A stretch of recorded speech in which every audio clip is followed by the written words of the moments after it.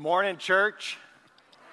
Hey, how many of y'all are thankful for air conditioning this morning? Yes, I might actually love air conditioning.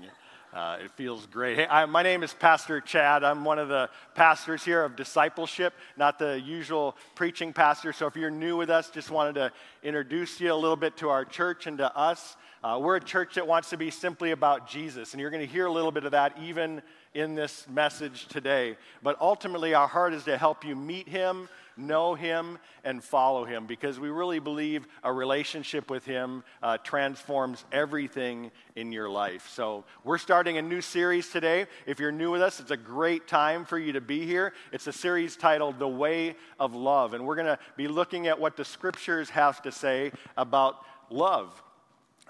All kinds of people have opinions about love, and no Christian would ever doubt the importance of love in our lives. In fact, even non-Christian people in the non-Christian world holds love in incredibly high regard. I mean, more musicians, secular musicians, have made more money off of the concept of love, have had more number one hits off the concept of love, and maybe no other concept has been missing in a lot of their marital relationships than the concept of love.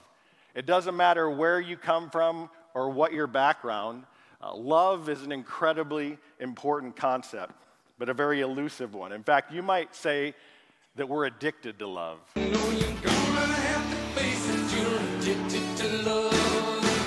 But the truth is, we need a higher love.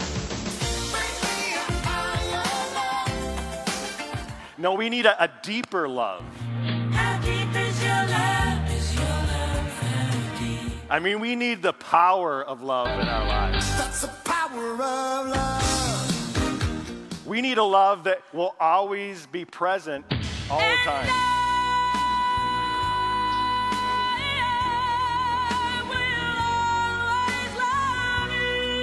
I don't know where these effects are coming from, Reese. I don't think we need all the effects. I just think it should be all about love. All you need is love. All you need is... I mean, church, if we're honest with ourselves, we all want to be caught up in a great love story. That's for you guys right over here. Come on. My daughters had to tell me about that one. You see, everyone has an opinion or a song about love. Unfortunately, great songs and lofty opinions about love do not make a person a loving person. We need to understand truly what love is and where love comes from. As Christians, we have a clear definition. We have a transformational example of it. And yet, unfortunately, as Christians, we are often characterized and honestly guilty of being some of the most unloving people in our world. So how do we change that? If we are to be characterized first and foremost by love, what does it look like to love? Who defines what is loving and what is not loving? And what should love do in our lives when we've been changed by it? So we're going to dive into two passages as we look at it, passages that we'll look at in more detail as the series goes on. But today I want to give an overview of love, kind of a big picture of love. We want to answer a couple questions. First of all, what is love not? What is not love that sometimes we mistake as love? What is love, or what does love actually look like? And then finally, what should love do when I've experienced it in my life? What is love not? What is love? And what should love do in my life when I've experienced it? So you have a Bible with you. Open it up to 1 Corinthians 13, one of the most famous passages about love in a book written to the church in Corinth, 1 Corinthians 13. It'll pop up here on the screen too if you're still getting comfortable or familiar with your Bible and where this passage is. But this is one of those passages that's often read at weddings frequently, and we're going to look at it as a defining picture of love. First, what love is not, Paul's going to say, and what love is. And then we'll move on to 1 John 4 for what love should do in my life. So what love is not, what love is. Let's start with what love is not. Paul starts like this in the first verse of chapter 13. He says, if I speak human or angelic tongues, but do not have love, I am a noisy gong or a clanging cymbal. If I have the gift of prophecy and understand all mysteries and all knowledge, and if I have all faith so that I can move mountains, but do not have love, I'm nothing.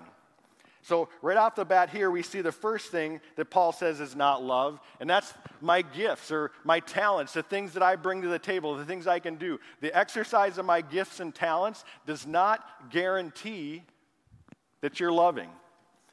Just because you have phenomenal gifts, just because you have incredible talents, just because you amaze people with the things you're able to do, that is absolutely no sign of love. That's what Paul's saying here. Now understand, Paul's not saying those things are bad in and of themselves. They can be expressed with love, but the presence of them by themselves in no way indicates the presence of love. You see, Corinth was filled with incredibly successful, extremely gifted, educated, and cultured people from all over the Roman Empire. It was a newer city that had been built just for the fact that it was in such a strategic location for all kinds of import and export, both east and west in the Mediterranean area and north and south. And so people flocked there because they knew it was a place you could make an incredible profit and make a lot of money. It was just a booming, very cultured, very mixed part of the Roman Empire. And Paul had been there for a while, had had some people come to Christianity, ended up staying for about 18 months, planting this church, and now he's writing back to them about issues that he was hearing about, and they were sharing about this church. It was a highly gifted church, but an incredibly immature church. And Paul doesn't depreciate these gifts.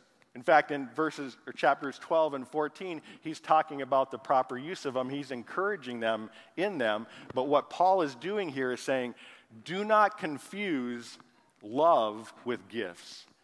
Love is superior to any exercise of gift that you might have. Don't be enamored with all the gifts that you might see in your church or all the giftedness you have in your church. He was rebuking them for their inability to see how unloving they were acting in spite of the outward show of these gifts.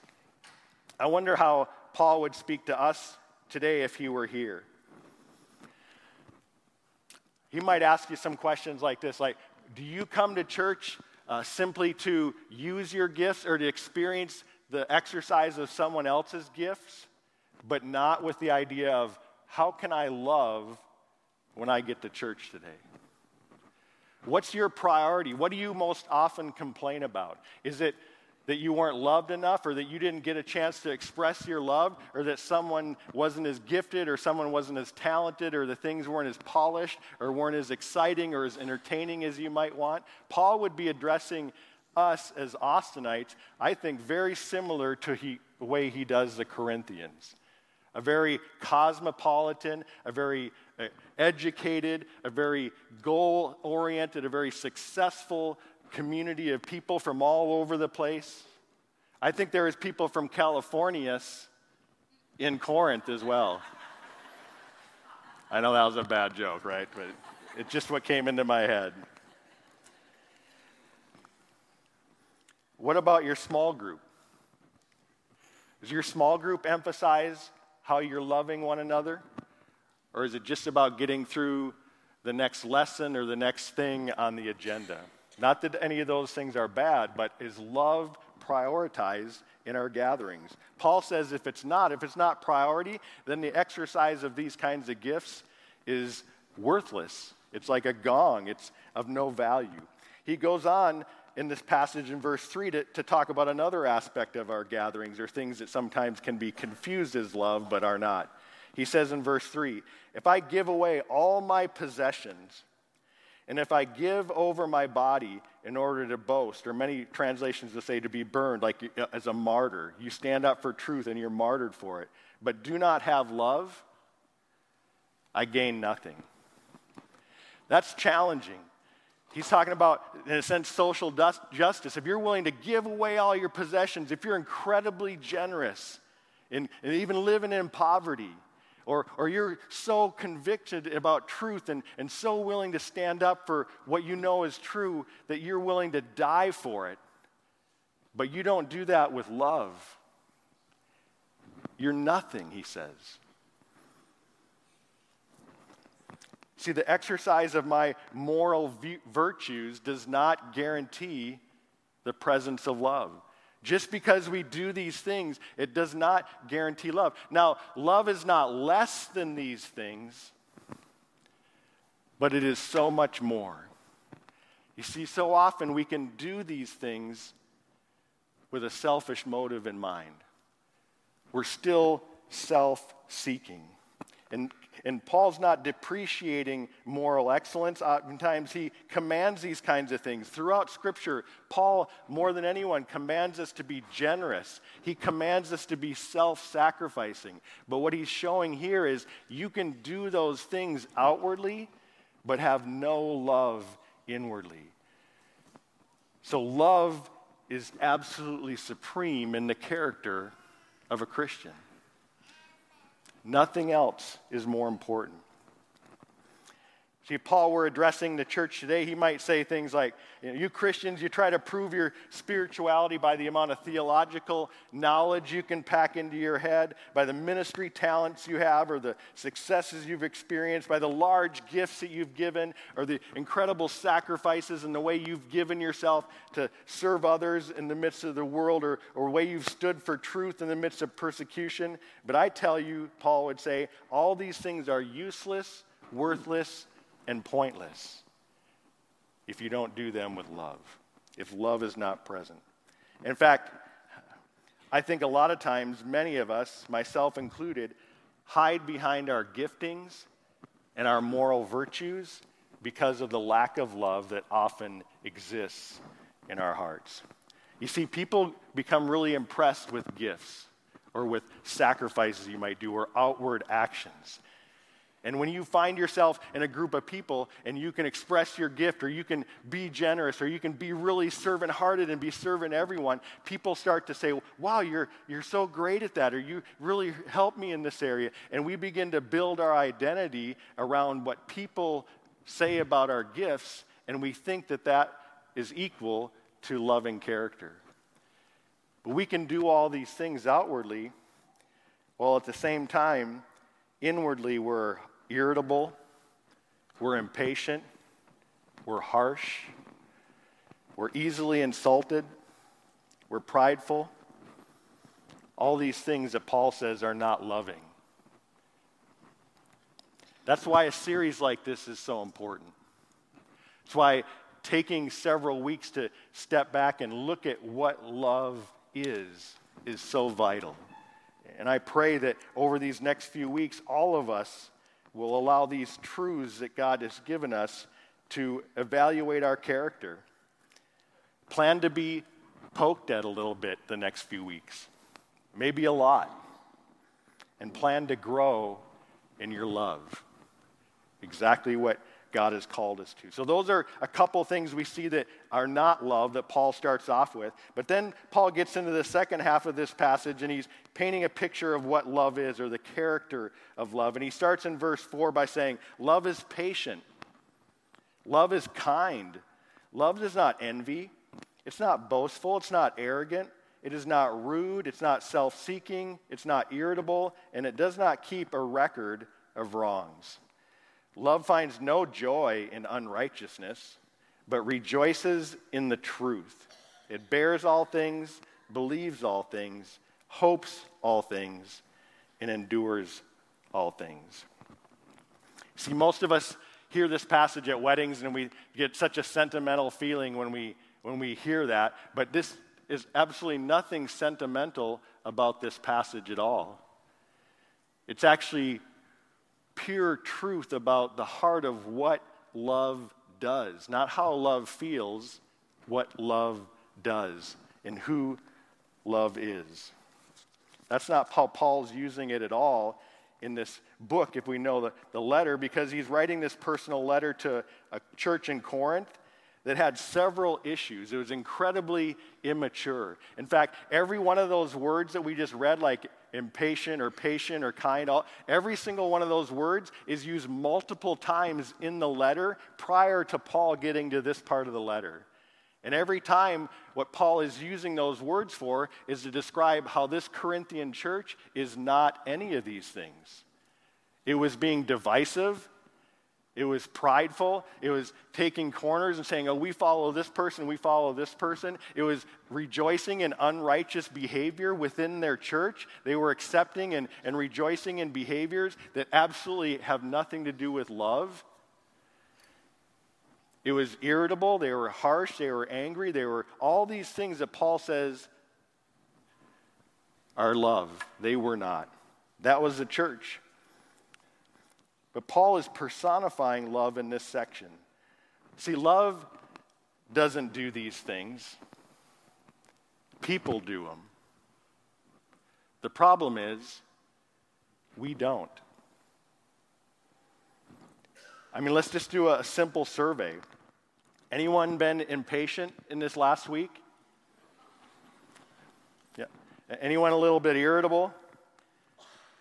How about envy, and you're like your neighbor's home or something like that? You didn't do that on the drive in, or that really sweet car that you pulled up next to you at the stoplight, right? Have you been a bit self-seeking or irritable? See, those are just the easy things. We were just looking, so we're in the kind of the market for a new car, like a new used car. We've had ours for a little while, and we live in luxury. We got the Honda Accord, working 2013, and then we step it up to the CRV. So we just got back from Colorado, the four of us on a trip, in the luxurious, spacious CRV, all of our stuff packed in there, just loving it. Our younger kids are starting to drive now, so we're thinking we need another vehicle. So we went out on Friday and kicked some tires. My wife and I looking at a few vehicles. We knew we weren't going to buy, but we had an idea of some things. And we've always wanted certain cars that would give us a little bit more space, be a little more rugged, make me feel a little more manly as I'm driving in. Because your manhood is determined by the car you drive. Paul will get to that later in the passage. Actually, that's not true. I've never had a problem driving cars that most guys would never drive, even if it is an Accord. I mean, Jesus had an Accord. I don't know if you knew that. The Bible said the disciples were all in one accord, so I'm just saying it might be the manliest. I know that's the horrible, I can't believe I went there. That's not in my notes, so that may be worse. But I'm going to drop a dad joke in there at some point. Anyway, so we look at these cars, looking awesome. There's one that was sitting in there that, on the showroom, and we kind of glanced at that. Wow, look at this thing. It's incredible. And literally, it was the same cost of the very first home that we bought. It was like, yeah, that's not an option. So we get out of there, and we get home. We don't do it, but I did need a grill. So I couldn't afford a car, but I thought, dang it, I can buy a grill, though. My grill was shot, so we head to Lowe's then the next day. That's our excitement for the next day. And I find the grill I got, thinking, yeah, they got a couple in the back, so we'll just load it up into the luxurious, huge CRV. But lo and behold, every one of the grills they've already put together. And do you think it's going to fit in the back of our CRV put together? No. So here I am with the Lowe's guy, pulling this thing apart outside of Lowe's while these guys that are walking out there like chewing on wrenches and carrying sawzalls, and they're getting into trucks that you could put a whole home in the back of the truck, and I'm trying to pull apart a grill and get it into the CRV so I can get it home.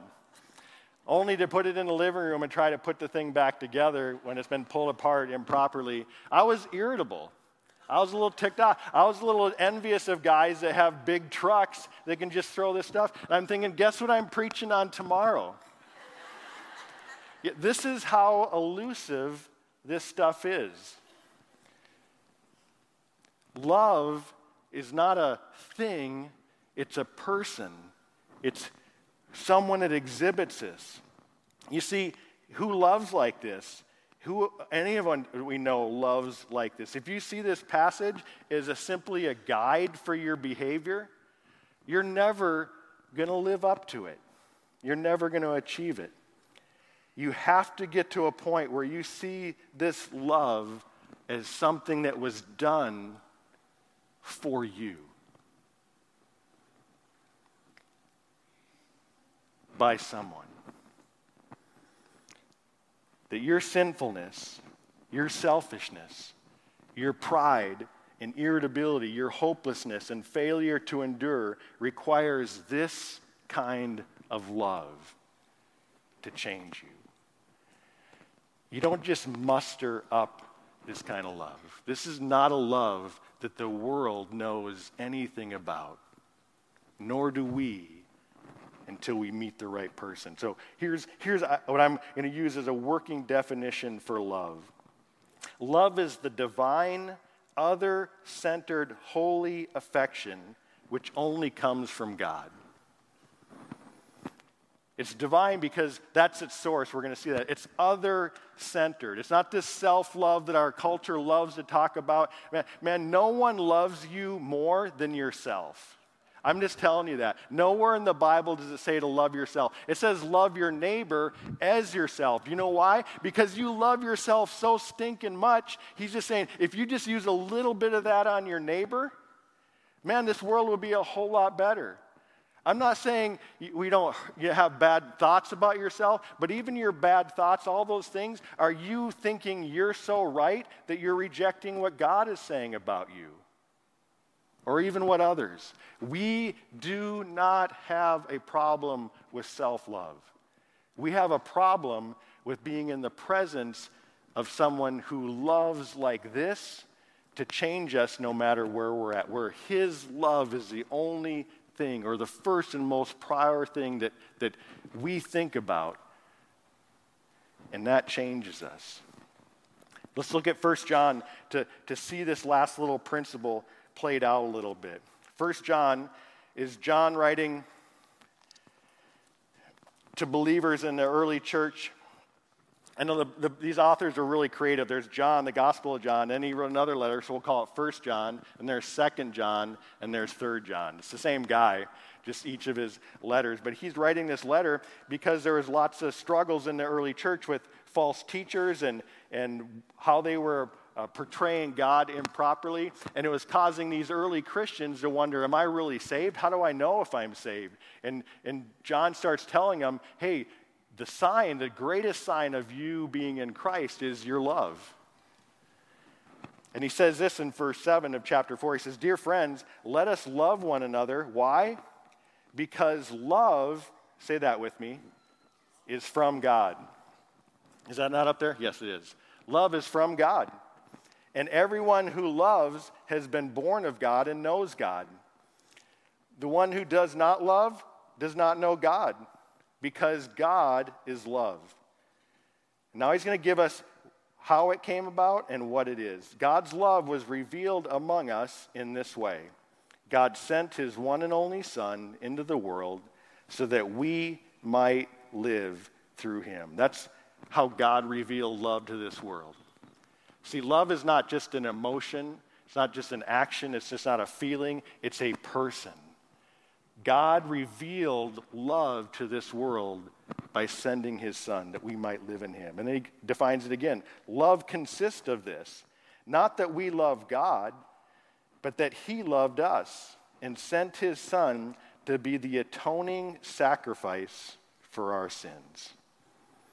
Dear friends, if God loved us in this way, we also must love one another. Then he ends with these last two verses of that chapter. He says, if anyone says, I love God, and yet hates his brother or sister, meaning his Christian brother or sister, he is a liar.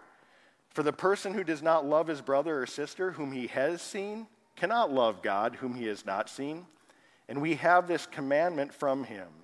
The one who loves God must also love his brother and sister. Love is a person. And that person is Jesus Christ. God reveals his love through his Son so we might live through him. Period. Jesus is the only earthly example and epitome of this kind of love.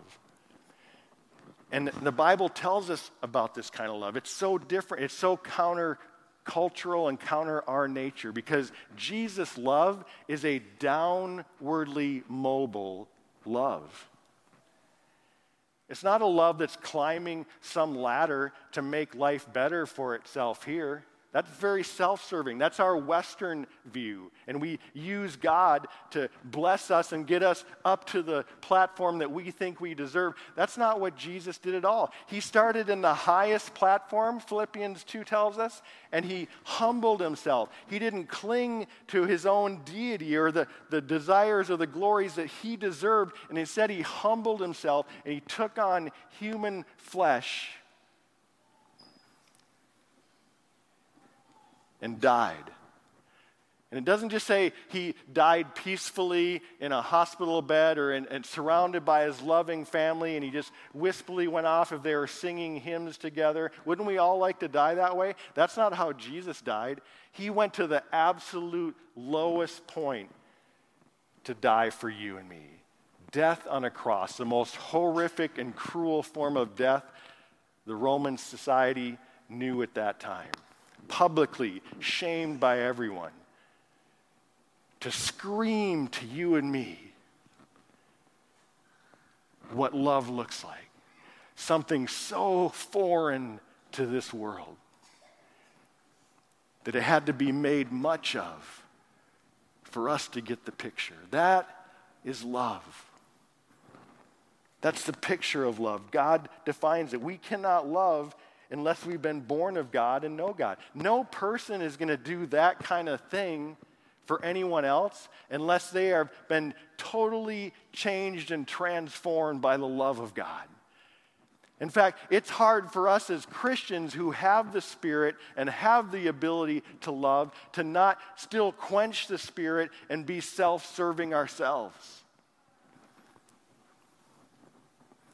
It's why we constantly have to come back to these truths. This love is not a love that frees us to do whatever we want. It binds us to honor and obey the commands that Jesus has given us. Because he says when we're free, it's not that we're free in an American way. We're free to do whatever we want. We're free from the effects of sin, from the domination of sin, from the damage of sin. And we're free to live righteously now, the Bible says. Meaning we're bound to truth. We're bound to what is true. And we're able to do that because apart from Christ, we would never do that. We would always be selfish apart from him. But Jesus came to do this, to show us that he is love. This passage says, it's one of those famous verses, God is love. God is the source of love. It's his character. This isn't a statement defining who God is. He's so much more than that. However, it's essentially saying that all love comes from him. He is the source of all love. You all have heard of Franklin's Barbecue, right? Right, that's one of Austin's famous, it's always winning awards. People say Franklin's has the best barbecue in the world or in Austin. In fact, some people would say Franklin's is barbecue. Did you see what I did there? That doesn't mean they are barbecue. It just means they're the source of authentic, they're the only source of true barbecue. Anything other than their barbecue is what that person is saying is counterfeit. It's not the same. That's what John is saying here about God. There is no love in this world in and of itself. God is love. Any other kind of love is a counterfeit. He is the source of it. See, if you're angry or spiteful or impatient or irritable, arrogant, self-centered, you've forgotten the cross. You've forgotten the love of Jesus Christ. You've forgotten that your unloving character required that loving sacrifice of Jesus Christ to forgive your sins. Every time we act in an unloving way, it's not because we didn't muster up the love in ourselves. It's because we forgot about the love that's been demonstrated towards us. And we've lost sight of the joy in the infinite riches that await us in heaven.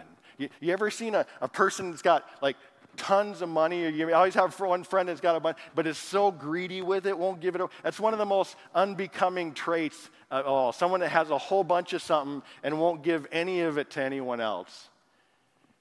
But that's us as Christians. We have infinite riches and joy and glory in heaven, and yet we can be some of the most stingy lovers. We're prideful, we're arrogant, and we're thinking people are going to take this stuff from me. You're right, they're going to take it from you. That's God's given opportunity to show a love that this world does not know. It's the love that Jesus demonstrated for you and I. Some of you might feel victimized or bitter, and you're on that side. You have a list of all the wrongs done against you, and you're a bit emotionally needed, and you've forgotten the cross. It's the same thing. Why else would you need to prove your worth or validate yourself with people?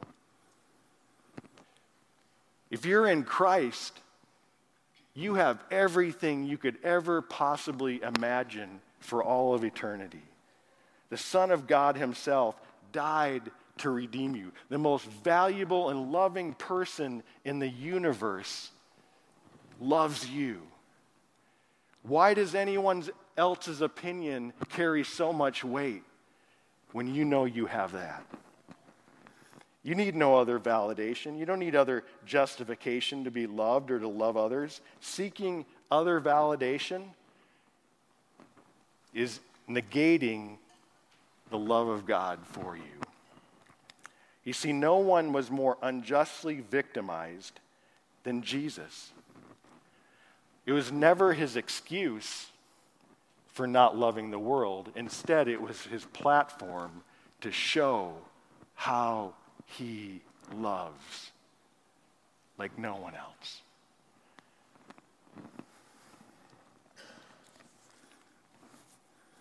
So what does this look like for us as a church? What does this look like for you in your life? How are we to respond to this love? Or what might it look like when we receive this kind of love? Because let's be true, most of us have a people in our lives that have not demonstrated this kind of love. Even those closest to us. Sometimes those closest to us are the ones that hurt us the most, not because it's their goal to hurt us, but because they're the most valuable to us. But we put so much weight on being loved by someone or something in this world that cannot love you the way Jesus loved you. And as long as that's priority in your life, you will always be prideful, you'll always be irritable, you'll always be selfish or self-centered, trying to find something that no person in this world can possibly give you. Because true love is born from God.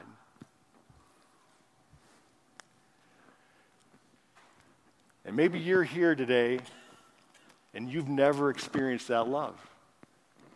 Maybe you're carrying all kinds of unforgiveness and bitterness and hurt towards people that have been incredibly damaging and hurtful towards you. But let me encourage you, fixing that with them or trying to get them to see you differently is something you have no control over, and it'll never fix it anyways. I'm not saying you don't try to reconcile. I'm just saying that reconciliation is not your problem, and until you let that go and lean into the love that only God can give you through Jesus Christ, you won't be able to properly reconcile or get over that with someone else anyway. Jesus is that one person that was infinitely patient. He on that cross did not get embittered. He did not revile. He did not cuss and swear and tell all those sinners out there, you got yours coming. Justice is on the way. This is horrible. We got to pass a new law to make things better for me. This shouldn't have happened. That's not what he did. Because he knew what awaited him. He knew you could take everything you wanted from him in this world, and it did not touch what awaited him the moment he stepped back into his Father's presence. That's why he could say, Father, Forgive them. They don't know what they're doing.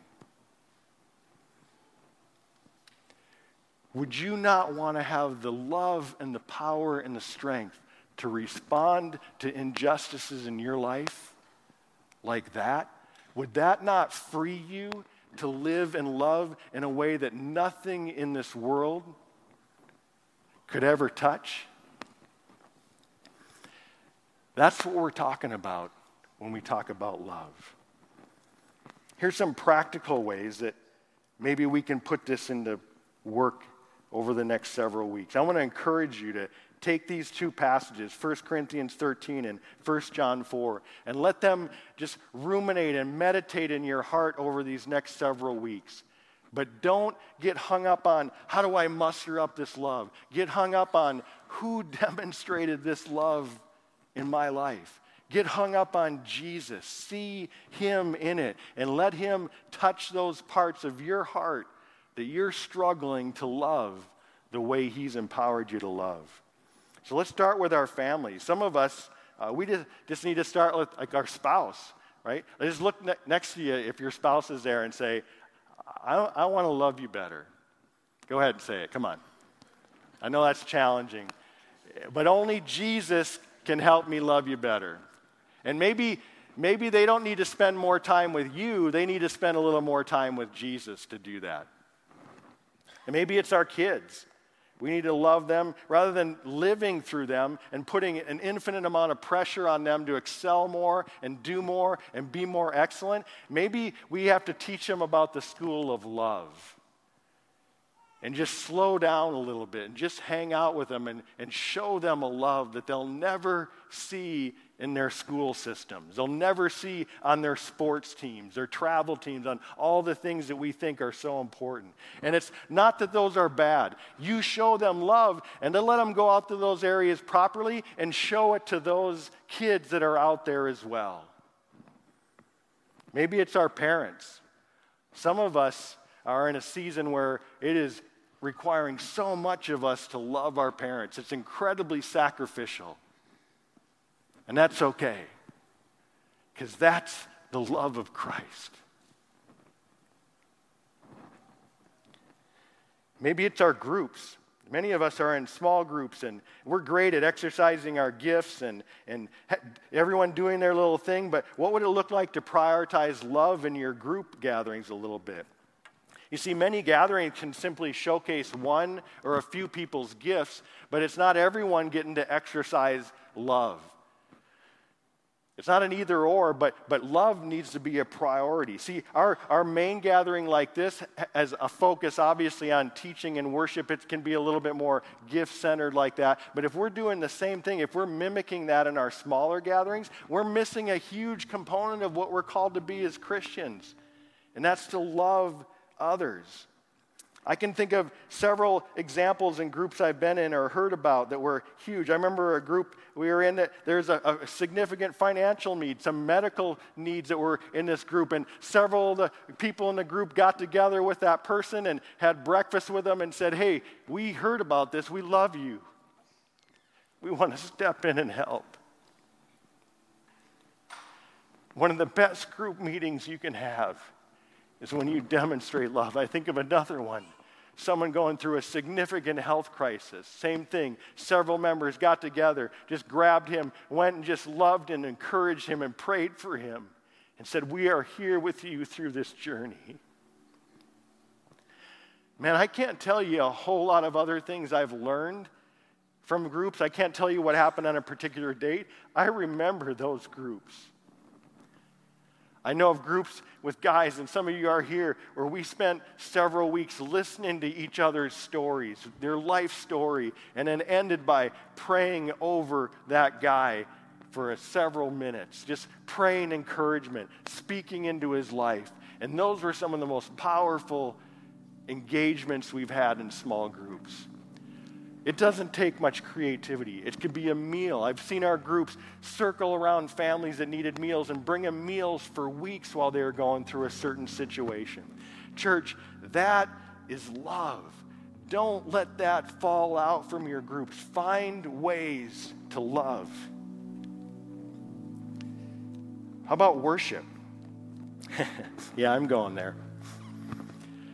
How about seeing worship as an opportunity to love? How about in a church that has all different perspectives, all different preferences, all different styles of music and instruments and environment? How about seeing that as less of an opportunity to divide and more of an opportunity to say, wow, this is tough. We're all so different. What does love look like in this setting? Churches all over the world are dividing over this topic. And it screams to the world, they don't know how to love one another. What if instead of coming and wondering, I wonder what worship is going to look like today, your question was, how do I need to love someone today when we gather as a church? What would it look like if I set aside time and came here more concerned about how I can love and serve other people than I am about the expression of people's gifts in our corporate gathering? How might that change our church? And then there's the world that we step out into. See, we're going to soon head into what might be one of the most divided and contentious political seasons that we've ever witnessed. This is a golden opportunity for us as Christians. See, we just have to reframe it. This is a God-given, God-ordained, sovereignly allowed event to happen so that His love can be on display in you and me. I may be going out on a limb here, but how do you think Jesus felt about the political situation of His day and the political leaders of His day? You know, Pontius Pilate and Herod, they kind of bounced him back and forth, beat him up a little bit. We're trying to figure out, how do we calm the people? How do we get rid of this guy? All right, we'll just crucify him. What do you think his views of the politics of his day were? Do you think he was trying to get another person in an office so that he wouldn't have to do what he had to do? You see, God sent His Son at just the right time to accomplish the very thing He wanted to accomplish. The most dramatic and incredible display of love this world had ever known. And instead of trying to change the political scene, Jesus said, Father, forgive them. They don't know what they're doing. That very well may be the most important phrase you utter during this political season. In fact, maybe start practicing it right now. Father, forgive them, for they really don't know what they're doing. Love is a person. It's not a principle.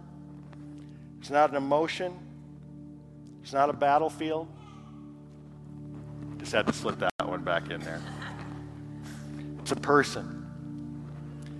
And as we navigate the rest of this series and look more closely at how love influences our Christian character, do not lose sight of the infinite, sacrificial, unconditional love of Jesus Christ.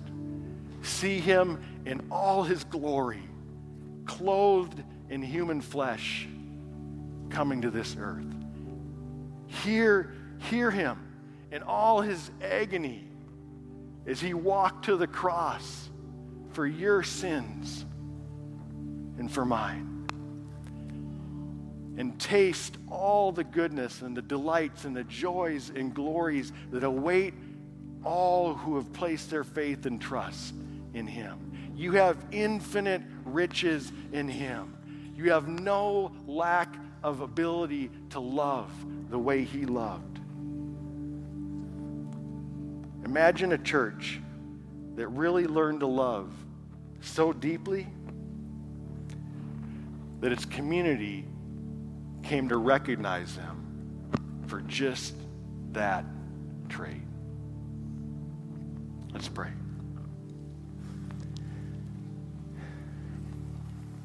Father, This is hard for us to hear. I'm not going to lie, I've struggled with this passage all week.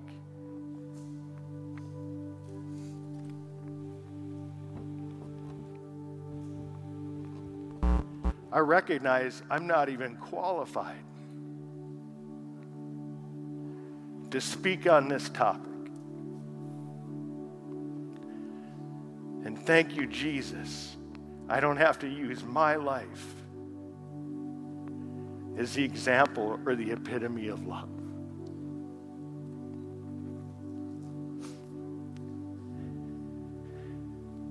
Thank you that 27 years ago, you showed me what a mess my life was.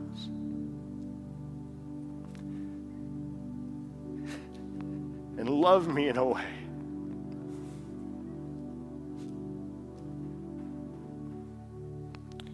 that I'll never fully comprehend this side of heaven. But Lord, I'm so thankful. It has changed the whole direction of my life. And Lord, I know you're doing that same thing with people in this church, in our city, throughout the world. There are testimonies of how your love has changed the most hardened criminal.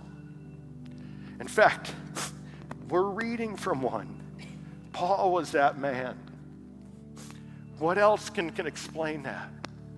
So Lord, we pray that that same love would penetrate this church. Lord, that we would lean more into you and see the infinite depth of your love, how you describe it, not be overwhelmed by the world's definitions and all the things that it bombards us with, Lord. Help us see it in you. And Lord, would you change us as a church as we go on this journey? We love you. We praise you. And it's in your precious name, Jesus, we pray. Amen.